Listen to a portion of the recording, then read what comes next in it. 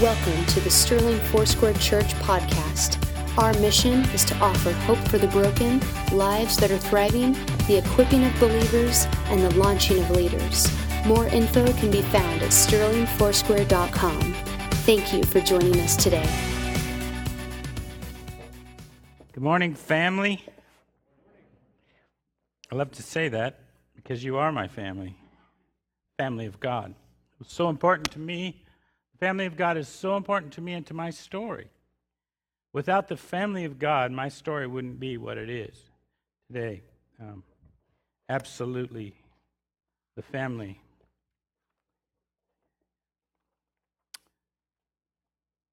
I hope you were here last week, but if you weren't, if you missed Ben's message, it was an incredible intro to the series called This Is My Story.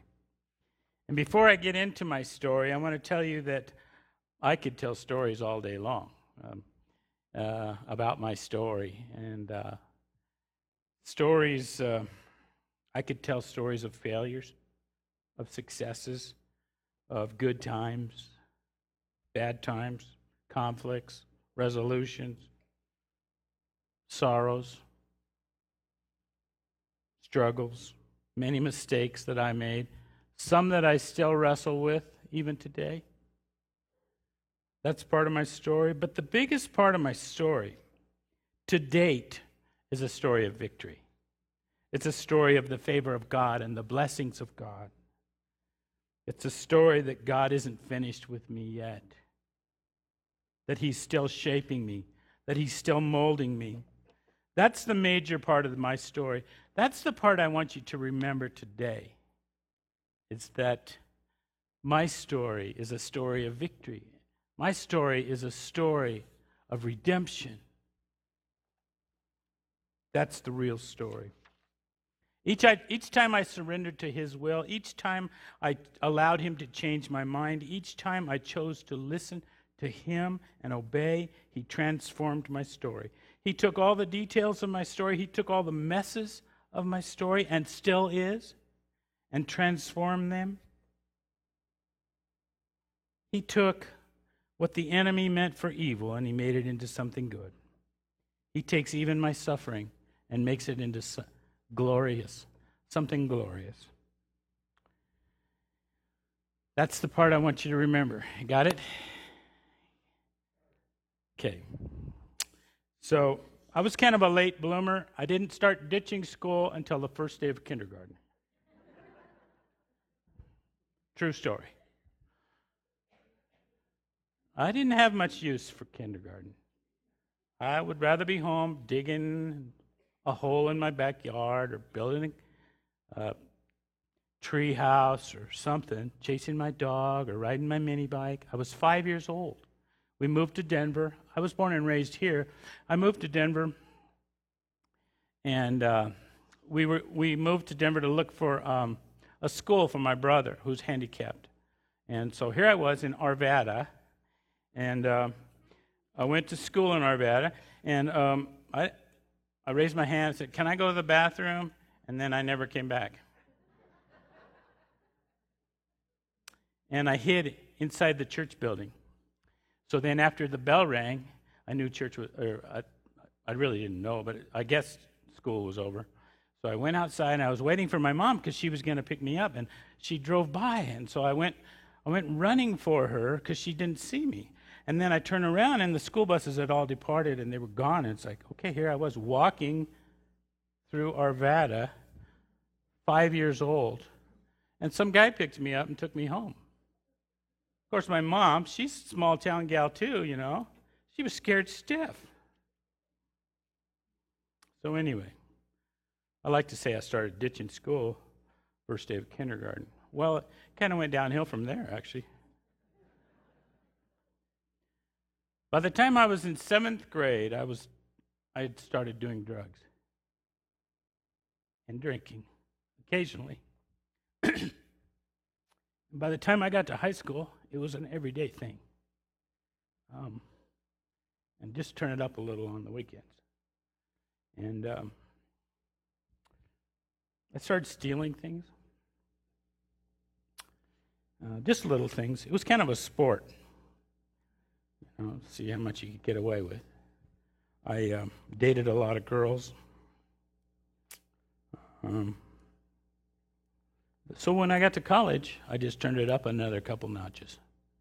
If we're going to do this, if we're going to have fun, let's take it all the way. And so I did. And things got worse. And so I was studying philosophy and sociology and psychology. One of the reasons I took sociology is because my dad said I needed to get one of 3 degrees in order to come back and work for him in handicapped services. Psychology, sociology, or case management. So I researched them all, and I picked the easiest one, sociology. So I thought, I can do this. So anyway, I was studying philosophy and sociology, and to make a long story short, there were some things that really came down on me. I had a couple friends who took their own lives. I had a friend who took someone else's life. I had a couple friends who died of overdoses. I had some very serious girl problems. And then I got caught stealing. And I was looking at going to jail for 3 years. And because my dad was an upstanding citizen, he was a great, he covered my tracks. He went down to the newspaper because he knew the guy at the newspaper and said, "Could you not put this in the paper?" And of course he paid the lawyers to seal my case in anyway. But anyway, all of this came crashing down. And here I was, now a senior in college, studying philosophy and sociology at a state-level college, and drinking like a fish, and taking drugs. I was an emotional mess. I was just an emotional mess. Now, I couldn't hardly talk, which is funny because now I'm talking in front of you folks. It's like how God has transformed that into this. So I started a quest. I wanted to look for some people. I wasn't really even looking for God. I wanted to find some people that were real, genuine people, that lived real, genuine lives. And so that was my quest. I started looking for people. I went to all these weird festivals and different religions, and I ended up at a sunrise service. My wife was there. She'd become a Christian. I knew her before, and anyway, so she wouldn't date me because I wasn't a believer. I didn't know what a believer was. So guess what I did? I invited her to go to church. You think yeah. I know what I'm doing. So, because it was my tradition to go to church on Easter. And so she says, "Well, how about you come with me?" So rather than going to this traditional church that I was raised in, I went to an Easter sunrise service with her. And shortly after that, I accepted the Lord. I had committed my life to God. And that is the very cleaned up version of my life. But the one thing I want you to remember, that every time I turned to God, He transformed my life. He transformed the dumbest things in my life into something good. Because I just turned to Him. I wasn't on this trying to be a great Christian. I just was crying out to God to save me from myself even. I was so into recreation. I was doing extreme, crazy recreation stuff. I would ski mountain passes in the middle of the night. I'd park at the summit and get out and start at 10 o'clock at night and ski down into Silverton. Then I would hitchhike back. I'd be done at 3 in the morning. Kimberly went with me a few times. She thought I was nuts, and I was nuts. But the part I want you to remember about my story is a part of redemption. that God is good, that He's faithful, that every time I surrendered my will to Him, He transformed my story into something good. Every time I chose to listen to Him instead of what I wanted, He transformed my story. Every time I turned to Him, He took those details of my life, the messes, and what the enemy meant for evil, and somehow, miraculously, turned it into something good. I just honestly don't know how He did it. But I want you to know that not only does He do that for me, but He does that for you. Every part of your story, even the ugly stuff. He didn't create the ugly stuff, but He can transform it. That is so good. That is so good. And you know what? We're all in this big story, I'm finding out. And it's good for my heart to know that my life is part of an epic story that is God's story. Amen? And I learned from hearing your story. The church calls it the testimony, or when I'm doing a funeral, it's called the eulogy, but to me, it's all just the story. It's your story. I need to hear your story. When I hear your story, I was so tickled by part of your story, Tom and Lori. And when I hear people's story, I think, wow, that strengthens me.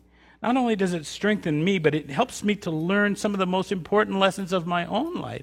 It strengthens that. What has God done in your life? So we need to be sharing our story with others. What is God doing? What does God want from you? We have these questions. Who am I, really? And sometimes each other's story helps us to discover that. You see, every great story has characters, a plot, a conflict, an enemy, a hero, a resolution, a character transformation. Every good story. If you went to the movie and there was no character transformation, if the wimpy guy didn't become the hero or the bad guy didn't become the good guy, it's a bad story. If there was no conflict in the movies we watch, it'd be a bad story. But sometimes we don't welcome conflict, or we can't see that maybe this conflict in my life, this thing that's in my life, could ever become something good. But it can if we just surrender it to God and His ways and His word. That's the story. That's the gospel. That's the real story, actually. And that's why we like story. The reason we like some stories is because it mirrors the story of God in all of creation. God has planted, it says in Ecclesiastes 3:11, that He has planted eternity into our hearts. Something calls to us, I believe. The Lord calls to us. It's in the wind. We hear it. It excites us that we're in a larger story. Something in our hearts knows that we want to be in an epic story.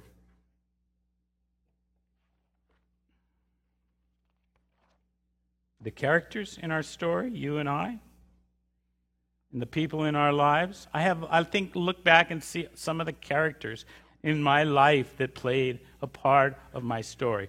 So when I was right in the middle of my mess and starting to go to church, I had really long hair, like way down to here, and I wore blue jeans with pink embroidered flowers down the side, okay, and no shoes. That's how I went to church. Okay, and a tank top. Okay, that's how I went to church. I told myself I'm going to go to the first church where somebody's wearing a tank top. And so there's this little old lady, and she kept inviting me over for dinner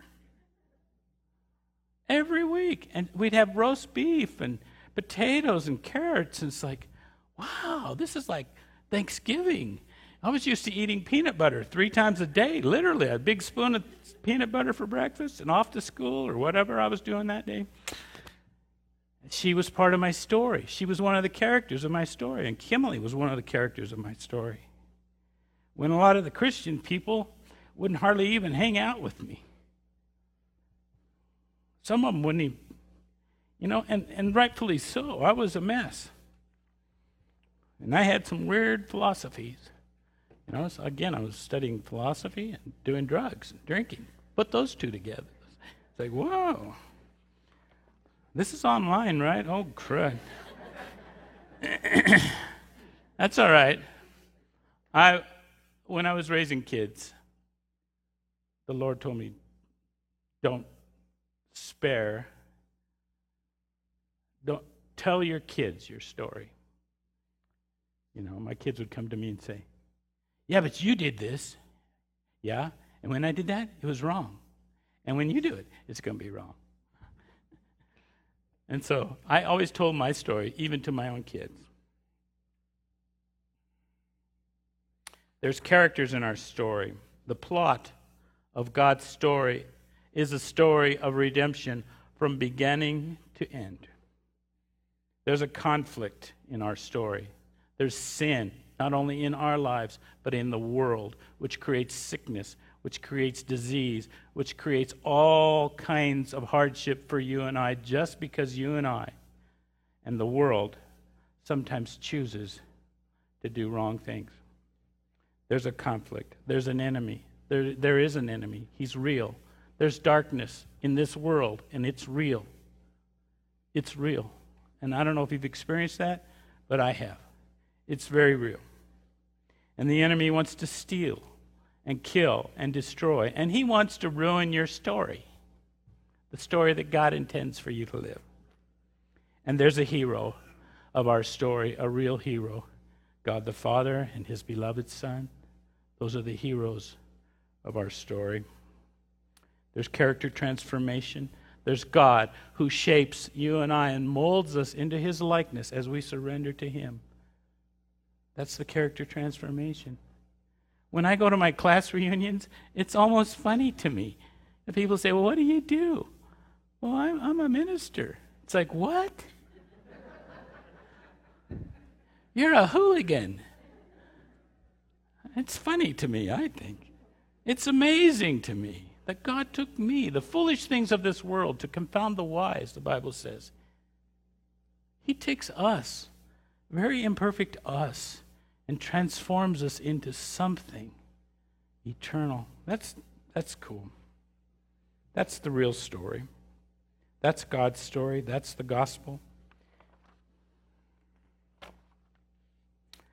Let's take our Bibles out and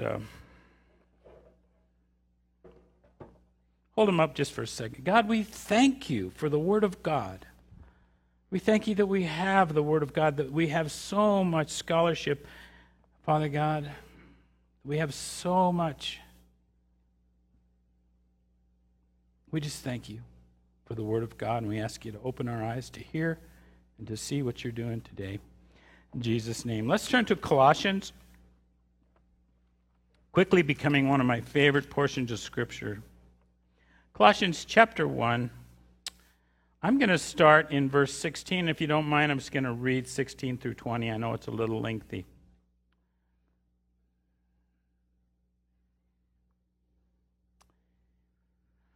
Actually, I'm going to back up and start at verse 15 as well, because it's all part of this one little part. This is in the New Living Translation. It's my latest favorite.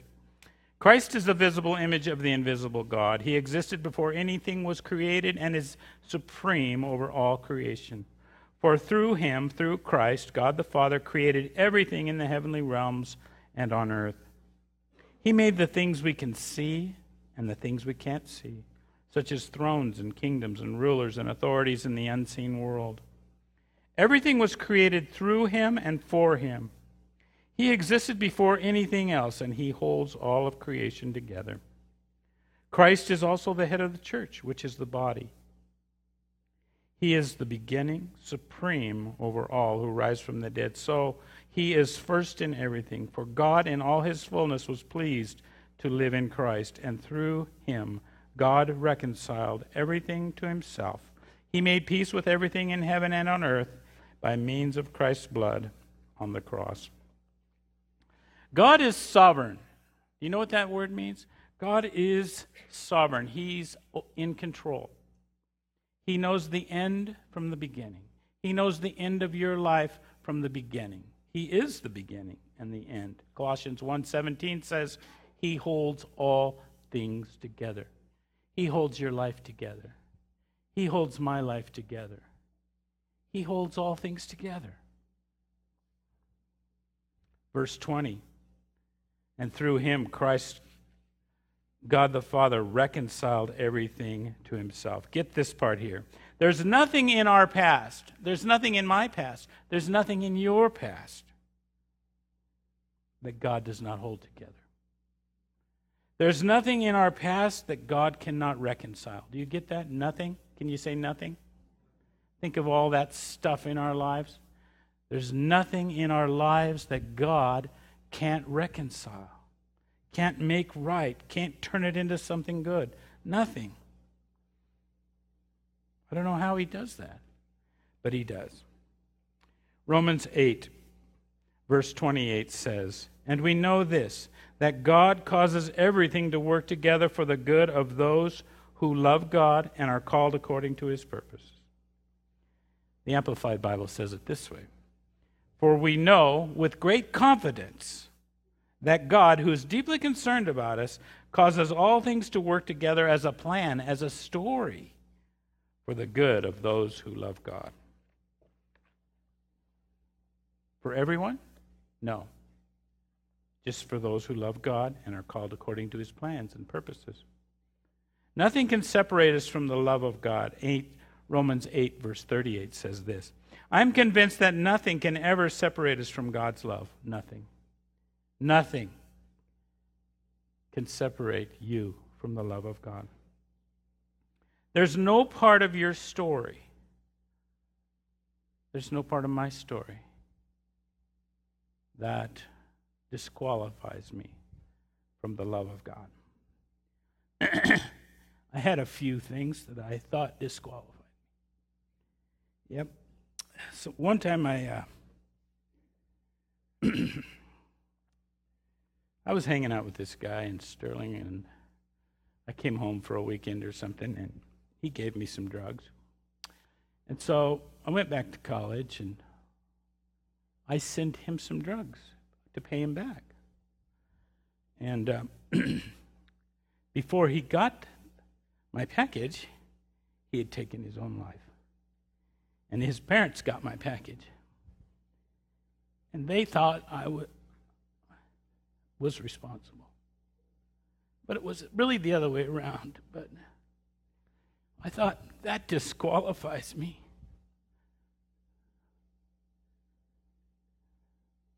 That disqualifies me from the love of God. Nope, it doesn't. God is so good. He takes our messes and turns them around into something good. I think of some of the things I did I was such a knucklehead as a kid. Just full bore. If we're going to do something, let's do it. And I'm not disqualified. And neither are you. I don't know what you can think of your worst thing you ever did in your life. That doesn't disqualify you from the love of God. We turn it over to him. We surrender to him. God holds all things together. He reconciles our life. And so now, what is your part in this epic story? Can you ask yourself, what is my role in this epic story that you're in? It's not just about your life. It's about this epic story that is all about God. And the only one that can answer those questions is the Lord himself, the author of your story. We need to seek him, search out his word, listen to his voice, obey him. Let him transform your story. Ask him to take the veil off of our eyes and even off of our hearts. To find our lives, we must turn to Jesus. He's the only one that can make sense of our stories. He's the only one that can transform our lives. We must yield to him. You and I, we need to ask him to make us all that he intended us to be. We need him to tell us who we are. We come up with these crazy identities. Oh, I'm a cowboy. No, you're not. I mean, you might like to be a cowboy. Oh, I'm a skier. I was a skier. That was my identity. I hung out with skiers. Like, my identity's in Christ. Oh, I do this for a living. Oh, I'm a this, I'm a that. No. We need Jesus to tell us who we are. Yeah, we might be those things. But more than that, our identity is hidden in Christ. We're now Christians. So then, as Francis Schaeffer once said, how shall we then live? How shall we live with that in mind? That we live in an epic story. When I do funerals, and for some reason I've done lots of funerals, and there's this part called the obituary or the eulogy, which I really like to just call the story. And what I often say in a funeral is, this person's life, other than their memories, their story is pretty much over. But your story is still being written. And so how are you going to participate in what God is doing in your story? How are you going to allow him to transform your story into his story? We need to ask Jesus for courage and faith for him to do that. This church is awesome. I've only been here about 6 or 7 years. But this church is awesome at helping people discover who they are in Christ and then helping them to walk into that. Even I could look around. I know many of your stories. I know many of Ben. I know your story. God's working on us, isn't he? Still transforming us. And Tom and the leadership. It's so cool to walk really close with the leadership of this church and see how God is even transforming their lives and their story.